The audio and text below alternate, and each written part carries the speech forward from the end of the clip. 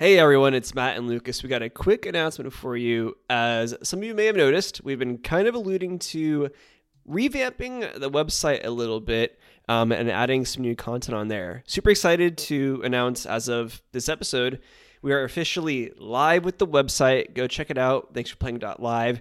We got a lot of exciting written content on there from everything covering from, our reviews like on Hogwarts Legacy, some think pieces, some reviews on games we're not even going to do for the podcast, but exclusive to the website like Destiny 2's Lightfall and a lot of other great stuff. Yeah. It's very exciting. It's been a lot of work basically this year. Matt and I made it a big goal for the podcast to actually have more written content out there. For those of you who've been listening for a while, we've always been in growth mode, trying to promote the pod, trying to get our voices out there. And thanks for playing .live. We're looking to turn into a real content-driven website with all of our regular reviews that we do. So you could always check there for basically the written version of every review we do for this podcast, but additional reviews that we don't have time for the podcast that are covered by a wide variety of our contributors. Hot Mickey, as you know, a contributor. Chambers, who's been on this, producer Sam, Hyalet, Orion, a lot of great people, including some new voices who maybe you guys haven't heard of before. So check out Thanks for Playing Live for the latest and greatest in video game, nerd culture, movie, TV content, and we hope to see you there. Now for the episode.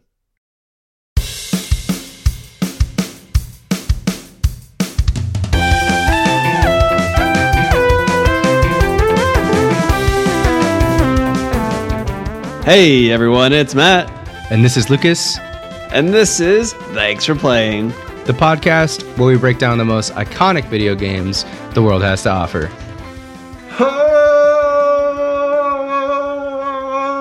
Oh, I don't know. It's pretty late. I'm sure I just upset some people in my apartment. Actually, it is late. It is a late recording tonight. Yeah. Boys, we had a fun one today. Our first game. I think this one's going to release in the new year, actually. So first game of the new year.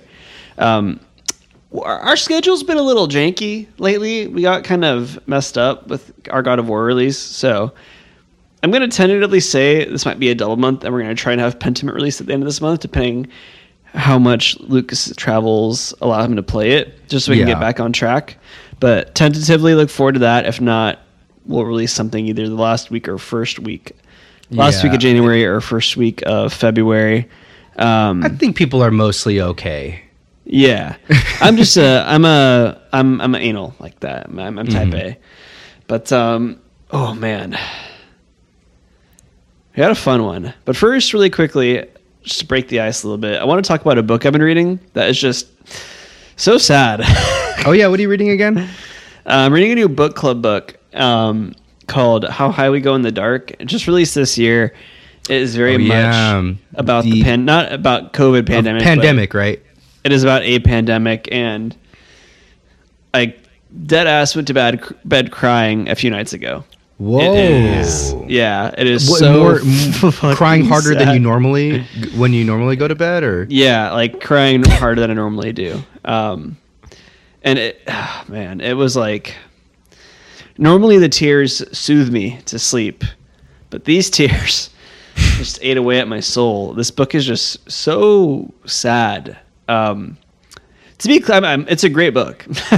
You want to give the premise? I think people are just dying to what. I need to know what this is about. Yeah, so the book is it's like an alternate reality or sometime in the future, whatever you want to look at it, where. Basically, climate change, Arctic caps start melting, and then we uncover a body in one of these Arctic caps that melt, and that body contains a prehistoric virus, basically. And what this virus does, and it primarily affects kids. As the book goes on, you learn there is like a adult strain, essentially, that has evolved. But this primarily affects kids, and what it does is it overwrites your organs cells to where your liver will start producing cells like it's a brain. So, and then your brain will start producing cells that would be like in a heart or a liver. So your body gets confused essentially. Like it doesn't know where to produce the proper cells for your, like cellular regeneration or whatever you want to call it. And like I said, it primarily affects kids, and it is just so sad because, I mean, sick children, you know. Oh my God, this sounds like it's a horrifying disease. And then one of the ways they're treating it is, you know, they're trying to replace organs in these kids as they need to be replaced. And one of the treatments they do is they're growing organs in pigs, like human organs within pigs. However, one of the things go wrong, and the pig ends up developing human speech and human intelligence from the human stem cells. And this pig like gains sentience, basically. It can like communicate intelligently. And that's the one that made me cry the most. Oh my God. It's like, it sounds like a horrible curse. Like a human. It's basically a human in a pig's body. Yeah, in a sense. But like it understands that it is a pig. It just is a pig with human level intelligence. So it's not like I'm trapped, you know, it's just a very aware pig, and also aware that it was literally bred to be killed for other people. So it is just... That's most pigs. Yeah. Well, maybe not that aware, but yes. And it's like a collection of short stories that takes place like linearly, in a linear timeline along this. So it's all the same universe, same timeline, but it observes different people and like how the virus evolves and how like the world is dealing with it. Another one is there is a euthanasia amusement park for children because they figure might as well at least let them die having fun, and because the hospitals are too filled up. And the final ride is one that intentionally kills them by first knocking them out from the G-force, and then the rest of it like stops their heart. Oh my God! Wow, that is so. And that's dark. viewed in this world. That's viewed as a mercy. Yeah, that is so dark. So that's like the broad level of the book so far. So normally I like to read because it helps me fall asleep. But this one, I mean, it still helps me fall asleep. But every night I'm just like going to bed really fucking sad. Who picked this? I'm just thinking about it right now, and I'm kind of tearing up and thinking of who is making you read this? God. Whose pick was fucking this? Corbin. Dude, I knew Corbin was sick in the head, dude. I'm literally Corbin, tearing listening. up right now. Good God. I know. Holy shit. I know. It's been I rough. should not read this book. I'm a very emotional Bearing in person. mind, I'm this like- would destroy me. I'm literally only a third of the way book, and I've like been on the verge of tears every night I've read it, and I've cried going to bed at least one night. So Have you told this to Corbin yet? I complained. I'm like, bro, what the fuck? It's rough, but yeah, for what we're talking about, I have a book club with some friends where we take turns every month picking the book, and the current one is it's a doozy. It's a doozy. Dang. But And what is that one called again? How High We Go in the Dark. How High Great We Go in the title. Dark.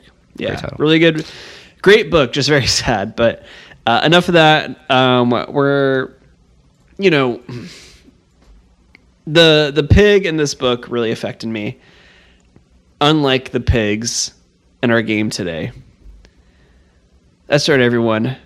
Today, we are talking about the #1 Harvest Moon Simulator, Stardew Valley. Really quickly before we get into any more, as always, everyone remember you can find the podcast online at TFE Podcast. That's at TFE Podcast with an S at the end. You can go into the link tree on any of those. You can hang out with us in the Discord. Join the Discord. It's a great place to talk to myself, Lucas, Hot Mickey, and all the other lovely people in our little community we got. It's a good time. You can also find the link to our Discord on our website, thanksforplaying.live. And, of course, you can also email us at thanksforplayingpod@gmail.com to get a personal invite to the Discord. Awesome. Yeah, Stardew Valley today. This was voted on by the Discord last month for our December game. Released in February of 2016. It is considered a modern classic. Is 9.5 from IGN, 8.75 from Game Informer, a 9 out of 10 from Polygon, and an overall 89 out of 100 on Metacritic. Called by some one of the greatest games of all time. Really interesting story of development on this one that I'm excited to get into. I'm the one that put this game on the vote, on the ballot for our December game because I love this game. I've talked about Stardew Valley quite a bit. I'll be speaking spoiler alert, pretty favorably about Stardew Valley throughout our time here. I know that Hot Mickey actually got a chance to play a little bit throughout December before he got distracted by Bloons Tower Defense. Hot Mickey, you're not required to play our games, so it's totally fine. I just want to be part of the fun. So we have, since our God of War episode, also instituted a little bit of a different change, a change to the format.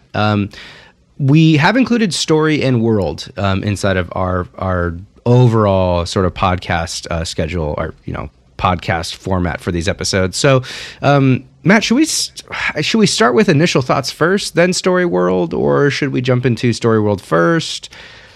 What do you think? Well, let me just give the most basic synopsis I can, and then we can kind of get into the whatever story there is of it, and go from there and get into game design and what have you. But so Stardew Valley. After getting fed up with the monotonous nature of the modern world, the player's character moves to a plot of land in a small house gifted to them by their late grandfather in the fictional city Pelican Town. Stardew Valley. That's right. Yeah, it's just a very brief setup. This is a simulation slash, it's a farming sim game, right? So very, very easy setup. Not a whole lot going on there in terms of story, and most of the game is sort of up to your own devices to kind of do whatever you want in the game. There's no time limit. There's no crazy goals. There's nothing that you're fighting against. There's no like ongoing evil. There's no ongoing anything really. There's a few overarching story themes that you can kind of play through, like the Joja Corporation, the community center, that I'll kind of get into when we hit game design. But we can jump into initial thoughts. Let's get the Hot Matt initial thoughts, then we'll get the Hot Mickey initial thoughts. Yeah, so oh man. It actually started out positive. Mm-hmm. I got to my farm.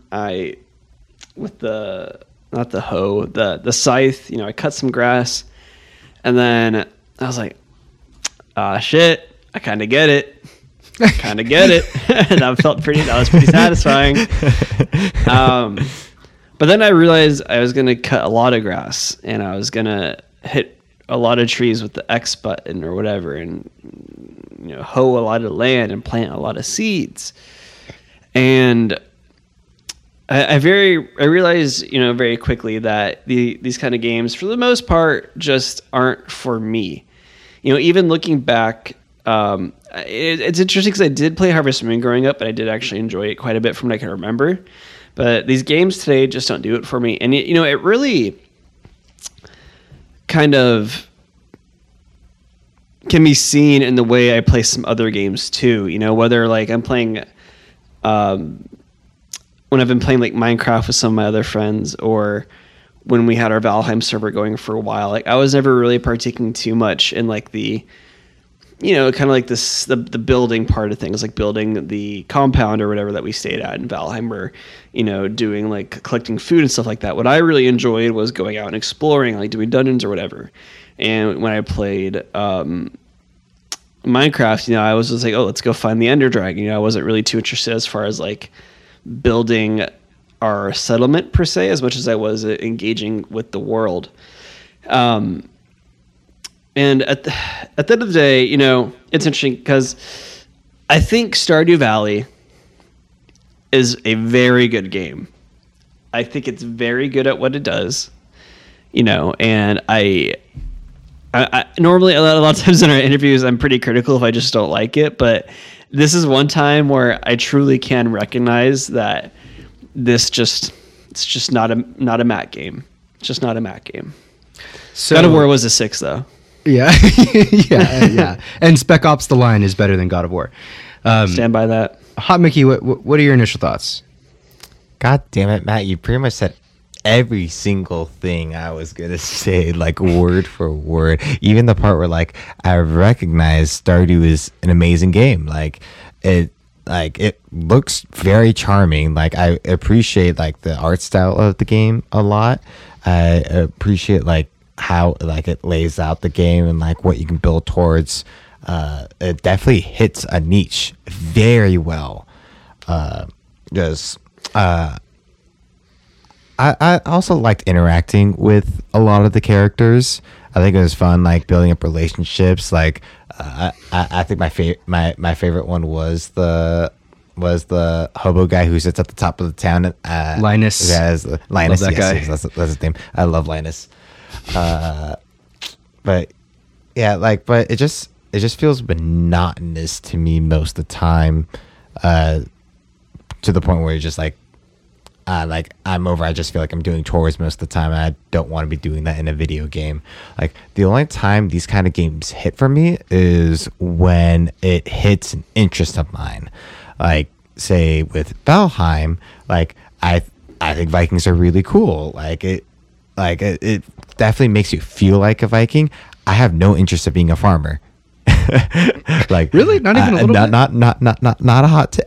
Maybe a hot take, but I don't think being a farmer is very interesting at all.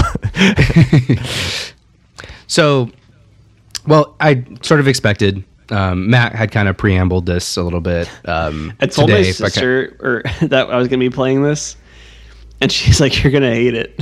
Yeah. No, I figured that you would not like yeah. this that much. Now, I'm glad that you guys have both said that you recognize kind of the scope and sort of like the prestige of this game, because this is I truly view this as one of the greatest games ever. It really, really, really is that good. I know that it's really not for everybody, but it's sort of like, I'll just say, I have 3 different save files for this game. I have one on PC. I have 2 on Switch. I made Katie play this game. I made a river farm for this playthrough a little bit, which I didn't get super far in. I did a forest one.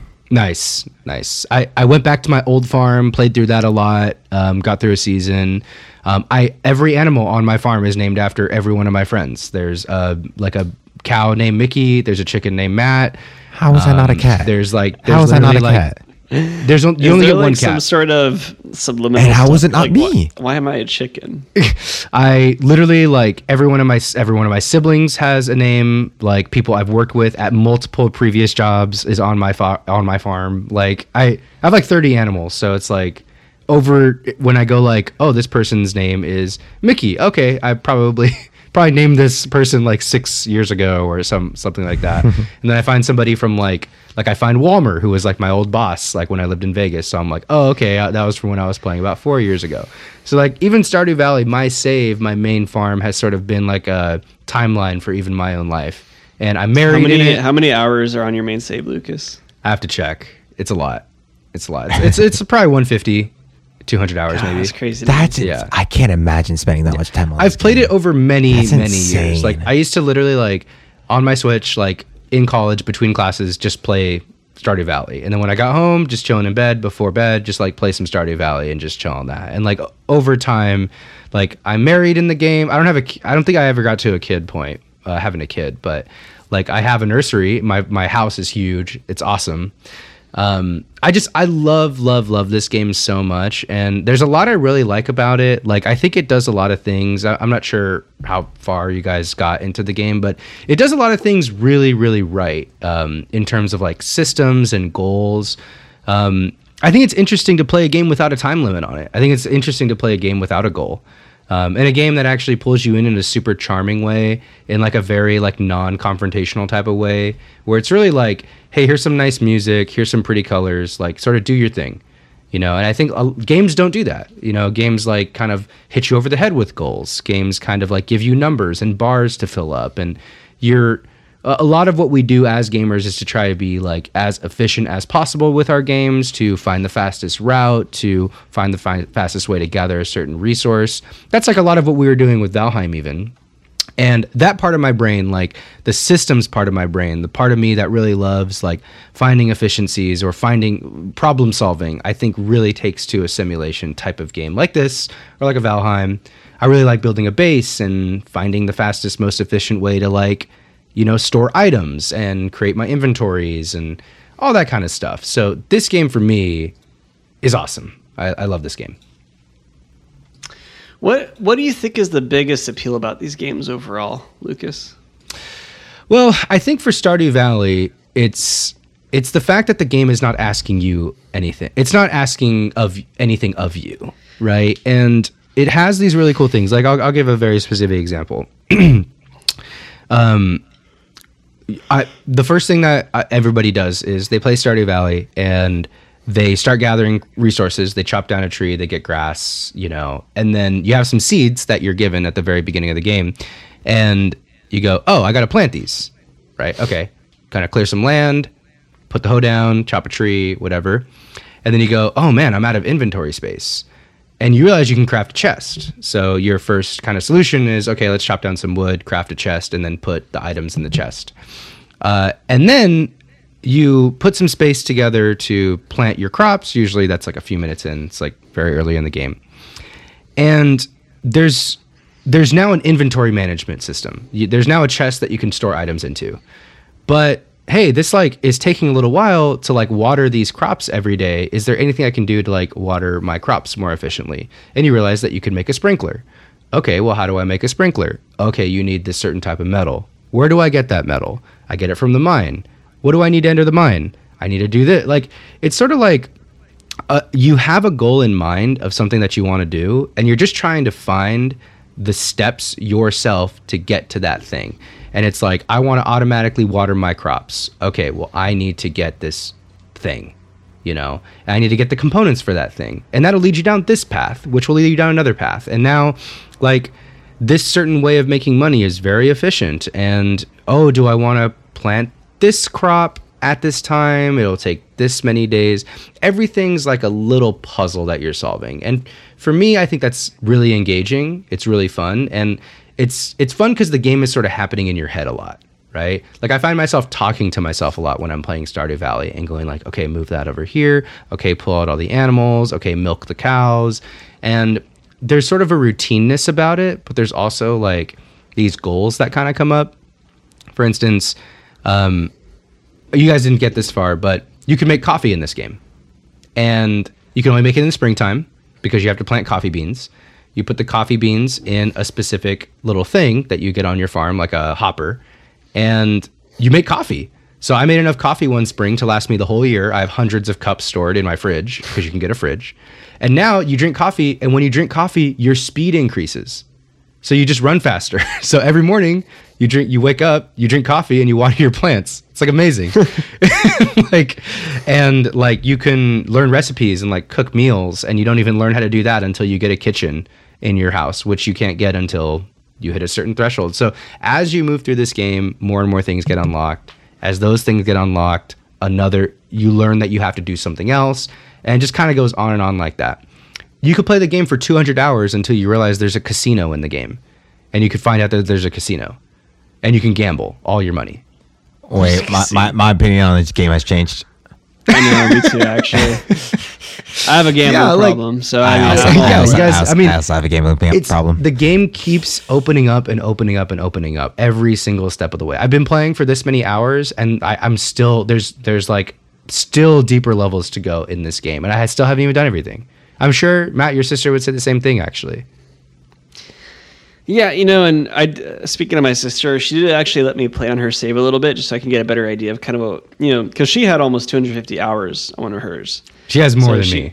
Yeah, she gave me an opportunity to kind of see like what goes on in the game when you get deeper, and I was pretty blown away by just how much it opens up.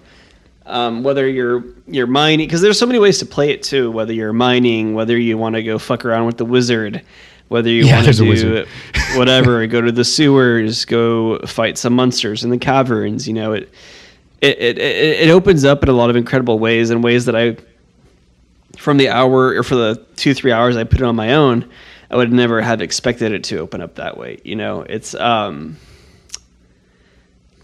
I think the reason people like it so much too probably is it opens up in many ways organically, right? Because when you think of a lot of games, let's say God of War, for example, right? Where at a certain point you get the spear, and at certain points you get to play as Atreus, and then in a very like by design timetable fashion, this mechanic is introduced to you at this point. Right. Whereas in a game like Harvest Moon, or not Stardew Valley. Stardew Valley. You're experiencing all these things or organically, and there's not a set timetable of when you do get something.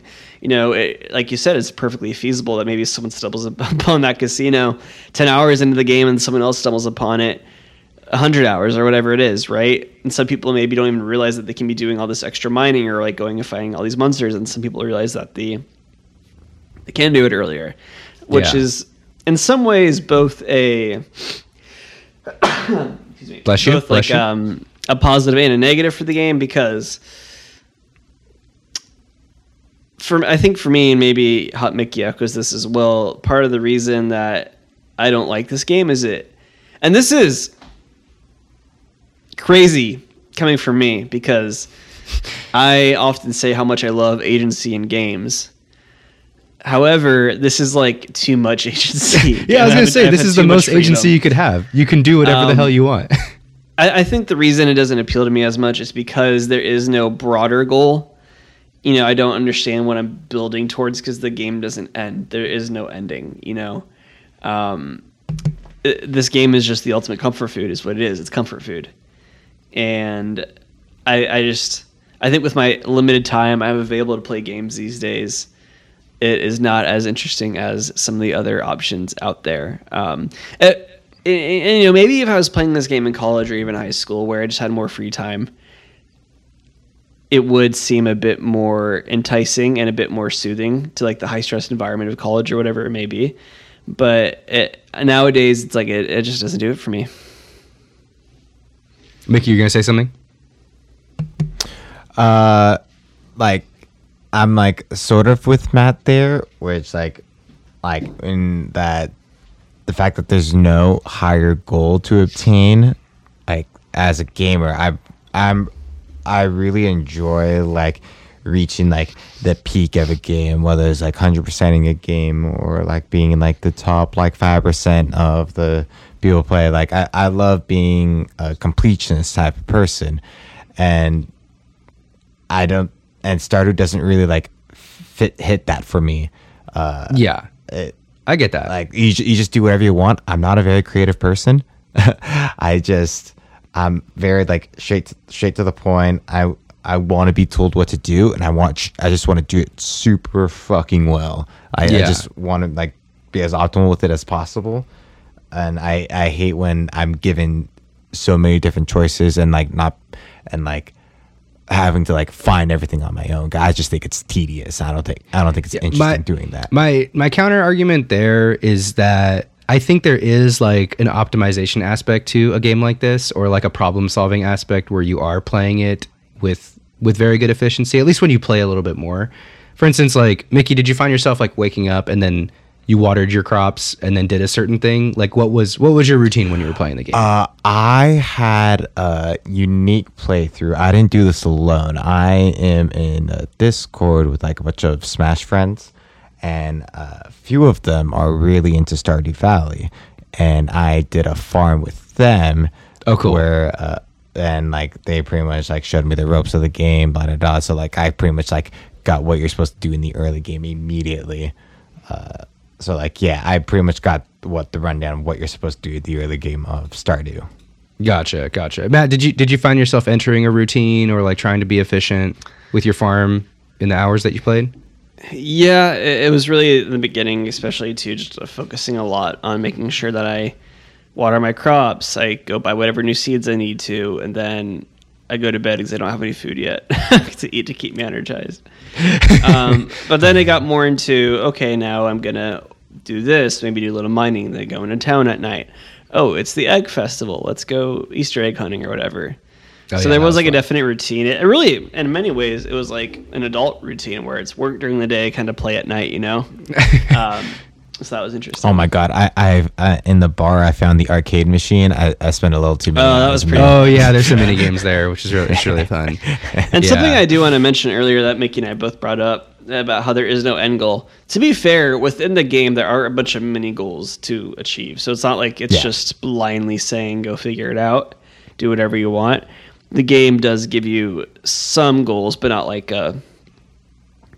not a literal end game. Like, Yeah, like I think one of the paths is like either like you help recreate the civic center, Community center? the community center, or you go Yeah. help the like supermarket that's Yeah. So the whole idea, one of the overarching themes of Stardew Valley, for those of you that haven't played it, is there's a dilapidated community center where the mayor is trying to restore it, but he requires like very unique items that you need to gather for various seasons. So you need to gather like various types of fish, various types of crops, various types of metals and stuff, and you're sort of restoring the community center through like that by the gathering of those items. And as you restore the community center, the town starts thriving more and more. And so there's like kind of this background theme of like community being local, kind of like a self-sustaining like local economy. There's like a lot of that. It's actually a pretty anti-capitalist game because there's a supermarket that's run by a corporation called Joja,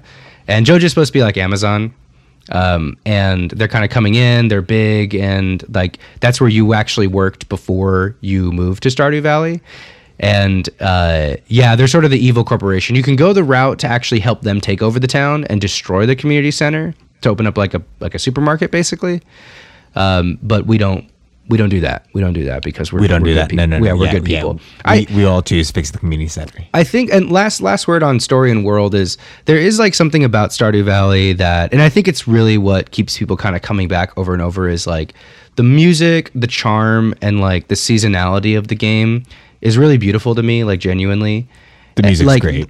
The music's great. I mean, the art style is really, really good too. Like I really, really like it. And there's even like the opening thing, like the opening kind of cinematic is like your grandfather on the bed saying like, there will come a time where like you will become overburdened by the troubles of everyday life, of modern life. And I want to give you this farm because I learned that myself. And that's why I moved to this farm and like had this life. So the idea is sort of like your grandfather, he at one point in his life figured out that the modern world was too much and he needed to kind of simplify.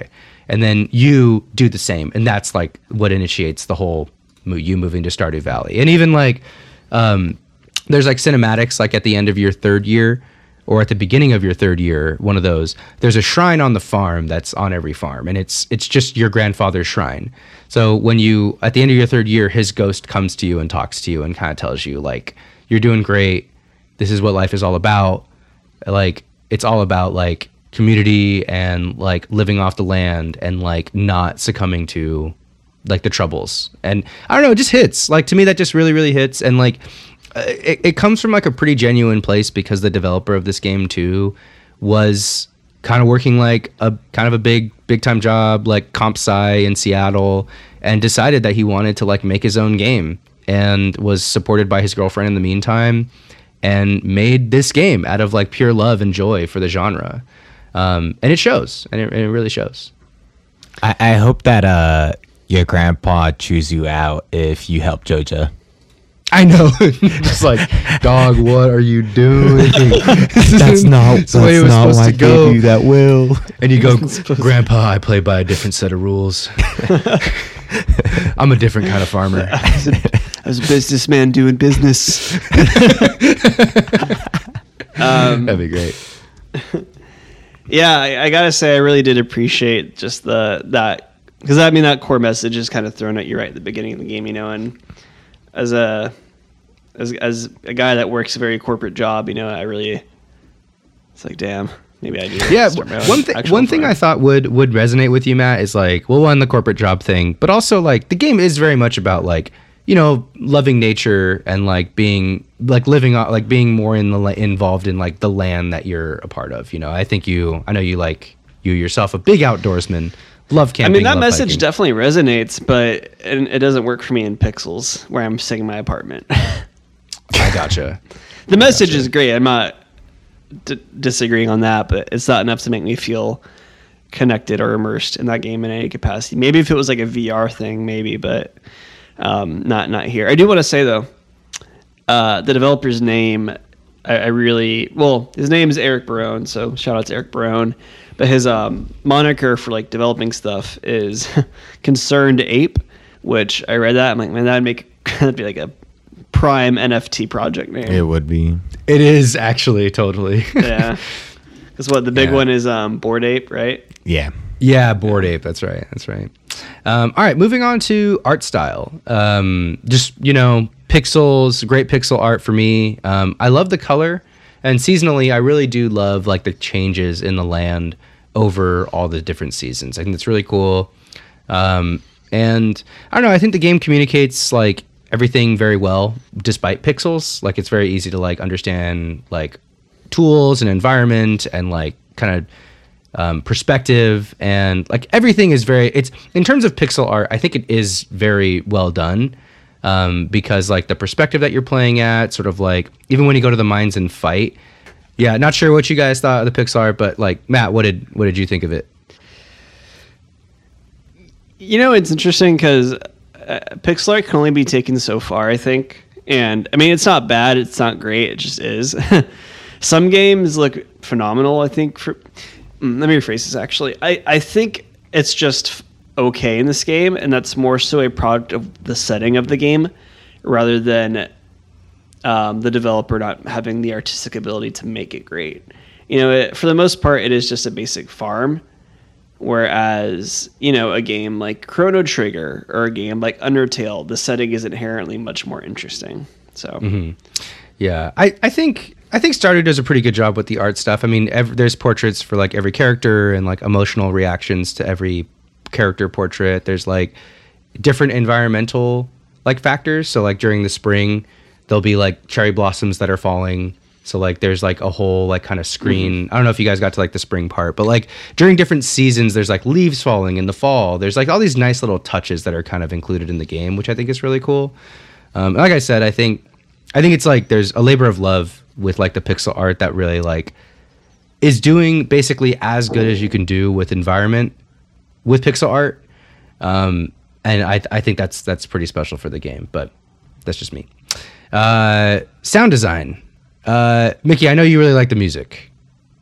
The music was so nice. Like it definitely like made me feel like I was in the environment. Yeah. Like it was nice, peaceful, soothing. Like it got me in the mood to actually like try to do like the actual farming stuff. Yeah. And the music was actually composed also by Concerned Ape, the one single developer, which is really, really cool. Kind of like the Toby Fox thing with Undertale, where it's like the game is basically created by one individual. And, you can tell that the music is so closely tied to the vibe and the art style and just the art in general that this person developed. And it really shows. I think it's awesome.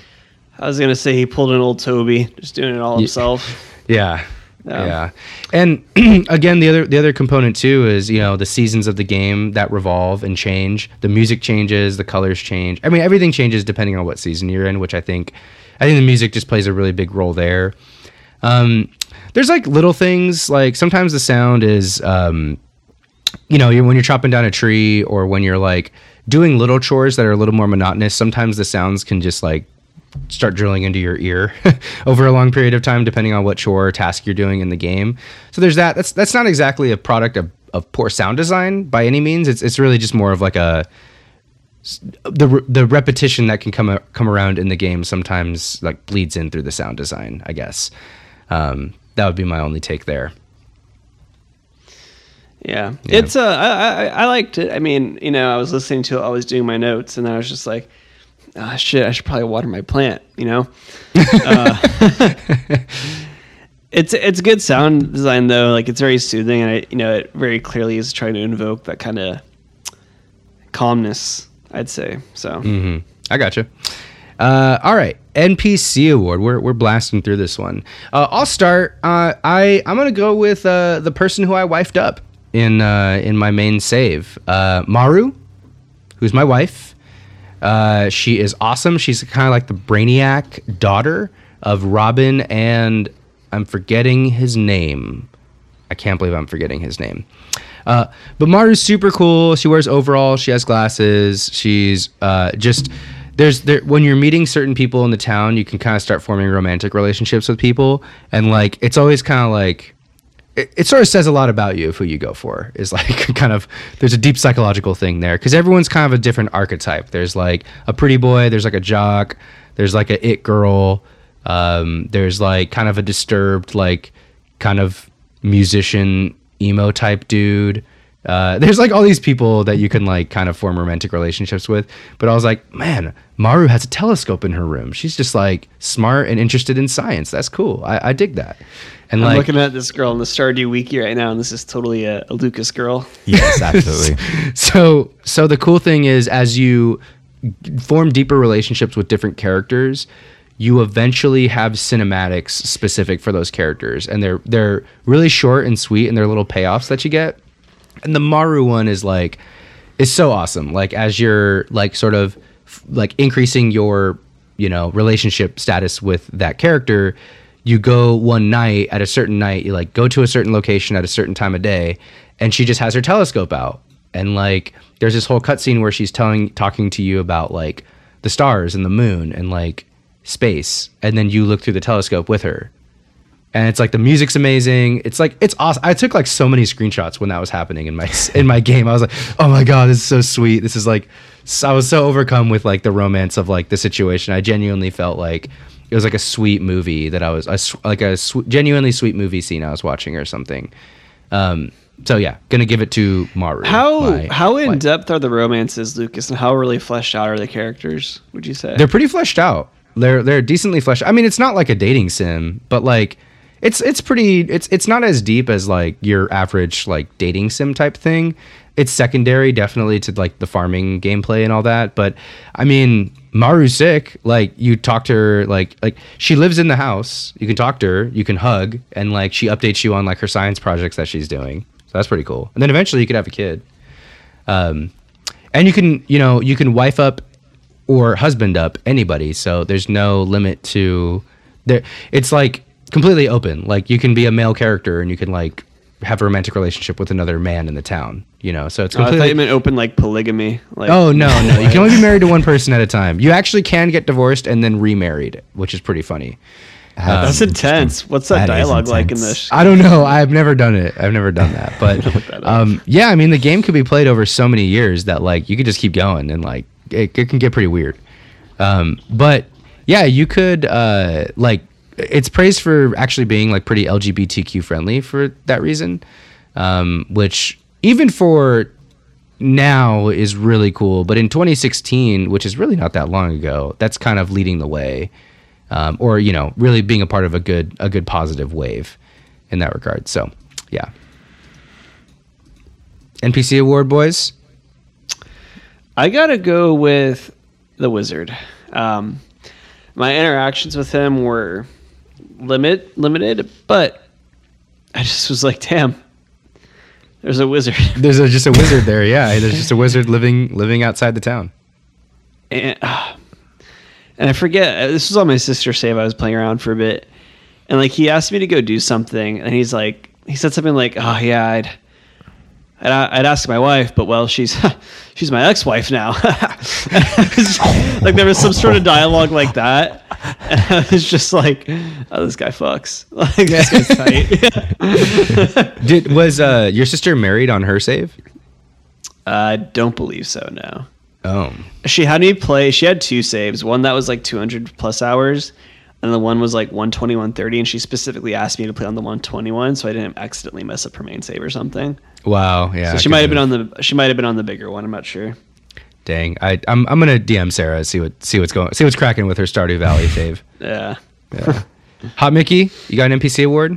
I know you didn't play too much, but what? Well, I did answer it earlier with the hobo up top, Linus. Oh, Linus, yes. Linus, love that guy.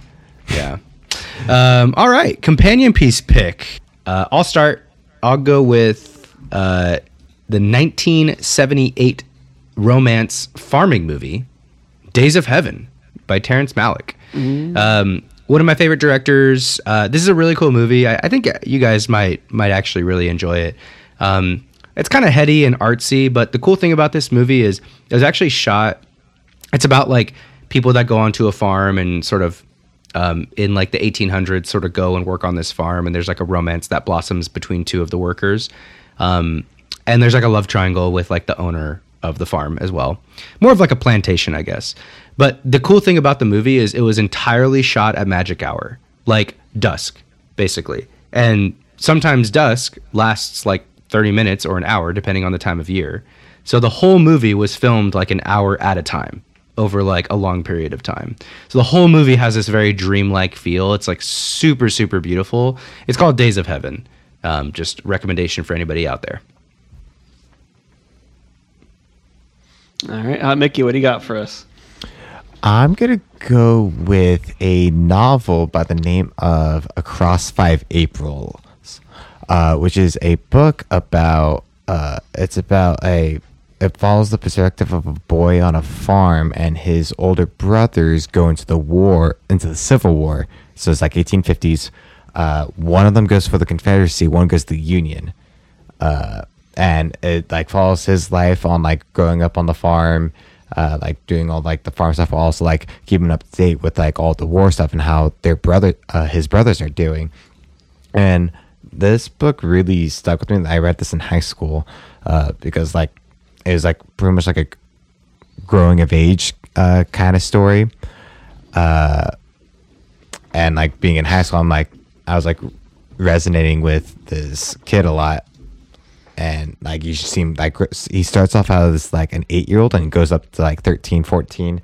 I forget how old he ends up getting, but you get to like be with him growing up on this farm and like learning all the like the kind of life it was during that time period. And I don't know, that's just the first thing I thought of when I was playing this game. All right, well, wait for it. What happened? Oh, shit. I was so confused right there for a second. I thought like we lagged out or something. No. Yeah, I just sneezed there really quickly, everyone. Well, I'm glad we were all in sync on the farm themes that are going on here. I picked Animal Farm, the book. Oh, nice. By George Orwell. I think everyone probably had to read that, and probably a high school book, I would say, not really middle school. Very classic book about written by George Orwell about animals that basically start socialism on their farm. It's funny when you say it, but it's true. Yes. With some being like allegories for characters in history, or for figures in history, such as I think Snowball is like a metaphor for Stalin. Another one's a metaphor for Lenin. That might be wrong 1-to-1, but like it's based off like the Russian Revolution basically. And like one of the biggest lines in the book is whoever the socialist pig is like, and all right, everyone, all animals are equal, but some are more equal than others. Mm-hmm. And it's just like, yep, there you go.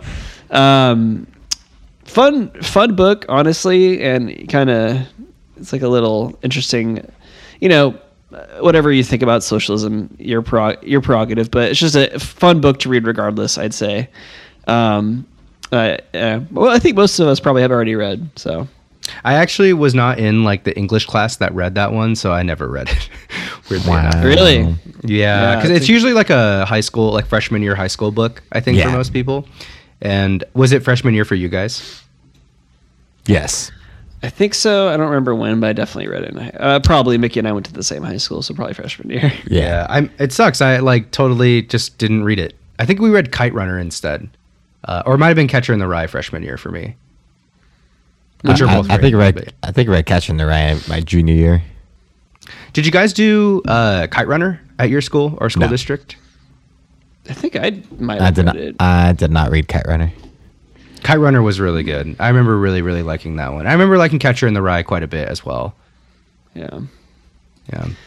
All right. Moving on to favorite moment. I actually mentioned my favorite moment for this one, and it really is some of those Maru romance things that come up. I'm actually watching it right now, tearing up a little bit on YouTube as we are recording right now. And Maru says, "The night sky looks amazing. Come over here. I want to show you something. Not sexual. It's there's a telescope going on here." He says, "Here, take a peek." Again, not sexual, just telescope. And then she asks, "What do you see?" And you can respond, "A beautiful planet," or "A cold, dark abyss." And depending on your answers, it like changes up some dialogue choices, and she remembers that stuff. So, That's awesome. yeah, it's just a beautiful scene. I'll send it over to the podcast or put it in the Discord after. It's got great music, good art, that whole thing. And I'm pretty amazed. And it's kind of like on that To the Moon level, Matt, where it's like, despite kind of the visual, it's managing to cut so deep when you're really invested. And I think Stardew Valley does a really good job of that for me, where I'm so invested in like learning more about this character or invested in this world and this town that like in combination with the music and just these simple dialogue things, it just like hits super hard. Did you cry when you were playing Stardew Valley at all? I think I teared up in like a happy tears kind of way with some of these things. To the Moon had me bawling at the end of that game. I don't know if I bawled on To the Moon, but I definitely Dude, teared up. There's a certain way I cry when I'm playing like video games that make me cry or a TV show. Like it's not like an animated cry, but it just starts welling up and I just accept it and it just starts streaming. That's and I'm me. like, Yeah, Yep. That's start exactly me sniffling. too. Yeah. I feel that. So I don't think I've ever had a video game make me cry though. I think To the Moon made me cry, and Before Your Eyes made me cry. Oh my god, dude! Before Your Eyes made me cry harder than any video game, easily. Spoiler alerts, but God, anything as evidenced by the book I was mentioning earlier at the beginning, anything with sick kids is just. I know. Oh my god! They're so Stop. innocent. What do they do? What do they do? Death actually doesn't do it for me. It's people's reaction to the death that fucking kills me. I hate seeing sad people. It makes me sad. Oh, right. you're Mickey, an I'm an empath empathetic cry. speaking. Yeah. Yep. I am an empath. All right. Mickey, you got a favorite moment from your little bit of play there? You gonna opt out of this one? I just love playing the arcade game. That was actually a lot of fun. Love that. Matt, what you got? I got a kick out of the arcade games too, actually. I will say. I really just enjoyed hanging out with the wizard in that brief moment where he had like the line about his wife. I was just like, what? Oh wait, Yeah. I actually did have a legit moment. Because I did quite a bit of fishing in my run, and I only used the first rod you get, and I caught an eel with one of my first catches, and my group was like, "What the fuck? How the hell did you get an eel already?" Oh, that's a rare one. Uh-huh. Yeah. Dope.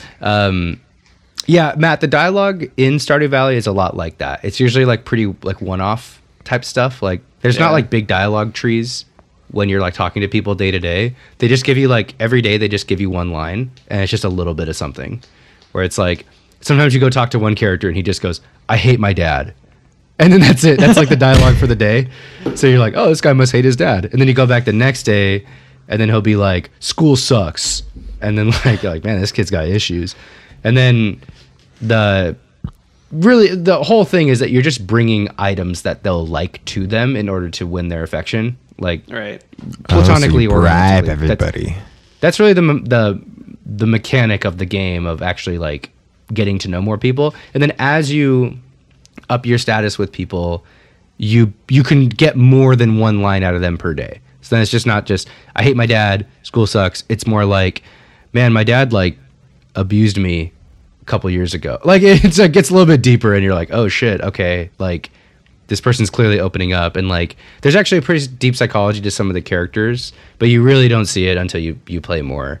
Again, double-edged sword there, but big payoffs if you really do romance some of them. Okay, moving on. Let's just go nitpicks. I don't have any. I'll let you guys take this away. No, I don't have any. It's just, I guess I wish there was a more clear end game, but that would defeat the purpose of what Stardew Valley is. So, nothing for me really. Honestly, it's just not a Mac game. So, Yeah, I mean, it deserves crap for not being a Mac game. Oh yeah. The gall of concerned the gall, ape. Yeah, but otherwise it's fine. I don't think I have any nitpicks with it either. Like I appreciate for what the game is, just not a Mickey game either. Not a hot Mickey game. Not a hot Mickey game. Okay. All right. Let's go ahead and do our ratings here, and then we can move on, and I can just play a little bit more Stardew Valley. So here's where we give our final rating on the game, everybody. And just as a reminder, the way our rating scale works is each one of us is going to rate this game out of 10. We're going to add that up. The score is finally going to be out of 30. We'll see where this one lands. You guys ready? Yep. 3, 2, 1. 8. 10. All right. Yep. This is a 10 for me. You guys gave it 8. So that puts it at 26 out of 30. Matt, what's that on our scale? Well, the hot Mickey dynamic's kind of new here. It is. Yeah, it is. We'll average that out, or no, we can't. Math. We'll just say it's a 8. It's a Kakashi Guy zone. Mickey and I both gave it 8, so yeah, it's Kakashi Guy zone. Okay, cool. Our scale. I feel like we haven't used this one in a while, but we don't really record that many video game episodes. We only do one a month now. But yeah, Kakashi Guy zone in the Naruto power scale for this podcast. But it's an 86% out of 100. So we're kind of right there on the Metacritic scale. Not bad. Yeah. No, and again, just my final thoughts. This is a good game. I recognize it as a good game. It's not a Matt game, and I've had a weird year with games where not a lot has really piqued my interest, so it really should not take offense. Yeah. I wanted to bring this up. Just this elephant in the room, Matt. You don't like a lot of the games we play. Well, I'll tell you what, Lucas. It's just true, right, Mickey? Yeah, as someone who listens to most of these episodes, he's a hater. Matt's a hater. There's a few dynamics to this. One, I am a hater. There you go. Okay. I think that hating is part of the fun for me. But two, the voting system hasn't worked out in my favor all the time. A lot of the times, I knew this because, for example, I even knew before we ended this I probably wasn't going to like Stardew Valley. And I knew when Lucas put Stardew Valley, I'm like, I know that's going to fucking win. That's just such a big name. Pick a game I know, but the games want. that I want to play and that I find really interesting aren't always going to win, unfortunately.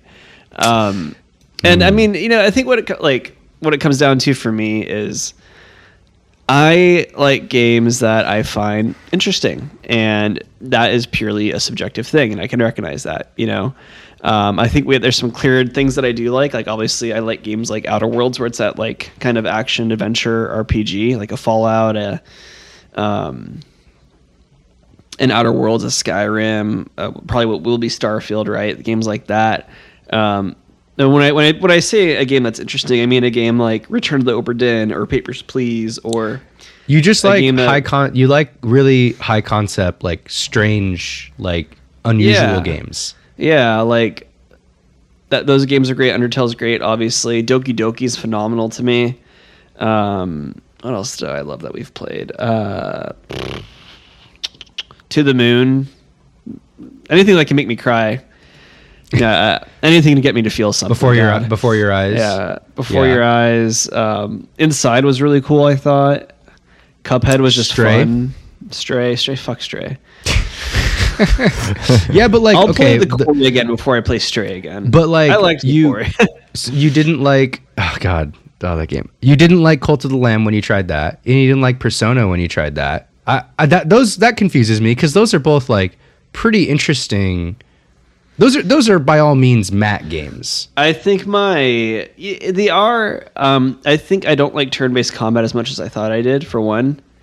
And two, I think for the payoff, to really get the payoff of Persona, you have to go 50 hours in, and I just don't think I'm willing to do that these days. And in many ways, it's probably a similar thing with Stardew Valley. You really need to invest the time into it, and I like more, I guess. It's the same reason I'm never going to watch One Piece. I like contained experiences. I don't want to dedicate all this time to it because there's so many other things I'd rather explore, right? There's so many other games I'd rather play that are 10 hours in length. I don't want to explore one game that's 60 hours in length necessarily. That's not to say there are some games that I don't want to do that. I don't think I want to put 60 hours, but I have another save of Cyberpunk I've been playing kind of passively when I can over the past couple months. I have 20 hours in that. I'm having a great time with it, You only have 20 hours in that? saved? It's really just been like an hour here, an hour there. Dang, I'm surprised. I thought you were going a little bit harder on that. Yeah, I was with how much you playing- talk about it, it's Chris, it's more. Yeah, well, I've been kind of just living in that world for the past like 3 months because of Cyberpunk Edge Runners 2. But it's been like a consistent like hour or two a week, maybe I'd say. Okay, gotcha. But yeah, I like high concept stuff, and then I like gamey games, Hades, you know. And Well, Hades is very, very easy to love. So yeah, we should really do an episode where we're really just trying to find like what we love about a video, what makes a video game we love. didn't we do that in our Mount Rushmore of video games episode? Might be good for an update. Yeah, that's worth doing a yearly update. But then I loved Elden Ring too, and Elden Ring's a fucking hard game that you really have to put a lot of time into. So who Yeah. knows? That's true. You know what it is? I like what I like. It's just such a Shocker. I like such a tough answer. I will say, I do think at the very least I've gotten better about articulating why I don't like games throughout the course of this podcast. Yeah. I think my articulations against Stardew Valley are fair. Again, that's more of a well, it's not really fair. It truly is just this will be a game for some people, and for some people it won't. Some people want that more like streamlined experience.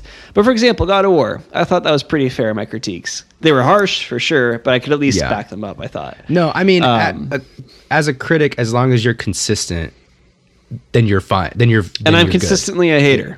Well, it's like if you know, Donkey has a video on criticism, and it's like if there's a guy out there who every good movie they think is bad, and then they say that a movie is good, then you know that you don't want to watch the movie that they think is good. Like it's what we are like compasses for people to kind of gauge if they'll like it or not. So there's people that listen to our podcast that they go, I like every game that Matt likes, and I don't like every game that Matt doesn't like. Therefore, if Matt likes the game, I will probably like it, and I will now buy it on the Steam sale, winter sale, which is going on right now. So that's the value that you bring to the table, right? As long as you're consistent and like always backing it up, then it doesn't matter whether you like it or don't like it, because your value as a critic is to guide the listeners. That was beautiful. Thank you. I'm giving you the credit where the credit's due. You know what I I mean? feel like I have value now. You do. We all do. Yeah. We all do. That's what this podcast is all about. But all right, we can wrap it up here. I know we're over time. You can go ahead and wrap it up, Matt. All right, everyone. As always, you can find us online at TFU Podcasts. It's at TFU Podcasts with an S at the end. Linktree, Discord, you know the jazz. Shoot us an email at linktreeplayingpod@gmail.com. Hang out with your good buddy Matt on Twitter at GoodIdeaMatthew. Hot Mickey, where can we find you? You can find me on Twitter at Teals_BCB, or you can find me chatting in the Discord, breaking news whenever I see, or just talking about some random Smash trauma that I stumble upon. Whatever, I vent there. Awesome. You can find me on Instagram at GoodIdeaLucas, or you could find me in the Discord to talk about game criticism, Stardew Valley, World of Warcraft, been playing a lot of that lately, or Pentiment, which is the game that we're playing currently. I will say too, I just want to add, I might be getting ready to go sicko mode on Twitter, like respectfully. I'm starting to think that I need to just make some noise, just to get more attention to the podcast. So just say you're crazy. No, because it's thanks. Can you please put like that Matt said this? I'm gonna do it on my Twitter account, and then just like Okay. also start posting more about, because the Twitter account on the podcast is so hard to grow, because like it's not that hard. I don't know. I have like more established connections already on my Twitter account, like even within the gaming space, kind of. Right. I'll try to do a little bit of both, but I feel like, you know, if one of us grows our brand, we all grow our, you know, a rising tide. Yeah. A tide raises all ships, whatever. Yeah, exactly. No, it'll be on my account mostly. I'm not going to sing TFP because I thought God of War was a 6. And I did start with saying that I tweeted out on Christmas, Spec Ops: The Line is better than God of War. And only Mickey retweeted it. Thank you, Mickey. You're It's welcome. such a wild tweet. Honestly, I know. I think a tweet Notice I like didn't that favor it. does have the potential to go viral, but it has to be even more zany. It's got to you be know? more Yeah. Outlandish. Yeah, and it's got to have a punch. I gotta be a hater. Yeah. Well, dude, just watch a bunch of episodes. Like, watch a bunch of Skip Bayless videos, and you'll get the. You got to put like some kind of weird metaphor to it. Like, I did watch some of the is that? Skip Bayless stuff. Did you watch some He's Skip like, Bayless stuff, I don't Matt? care if he's been MVP 20 years in a row. He sucks. Dude, yeah. That's like the gist of his stuff. Like, Yeah, Matt. I think people are really loving the Matt Rockavy's the Skip Bayless of video games take. I love it because, like, again, Skip Bayless has a lot of value because, like, when it's like he's the kind of guy where it's like, damn, if Skip Bayless made a good point, then it's like he kind of adds like this thing where it's like if he says something like that we can all agree on, the world is crazy. Like that's insane, you know. So it's like that's the value that he kind of brings to the table, and just the arguing and the yelling is just awesome. Mickey, you love Skip. I think I need to get angry. Oh, in this no, I can't podcast. stand I don't Skip. know. It helps when we had Hylet on, and like Hylet, I love you if you're listening at this point still, but like it got into like almost like a mock trial debate, you and me, at a certain point. I felt like Yeah, It was fun. It was fun. that was good. All right. Well, we've dragged on here. I think that's all we got today, everyone. This has been. Thanks for playing. Catch you next time. Skibbity bop.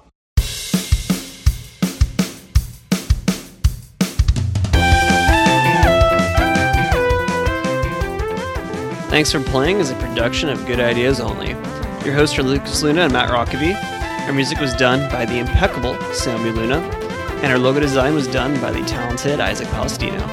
Special thanks to the Roll Call Bunch and Red Circle.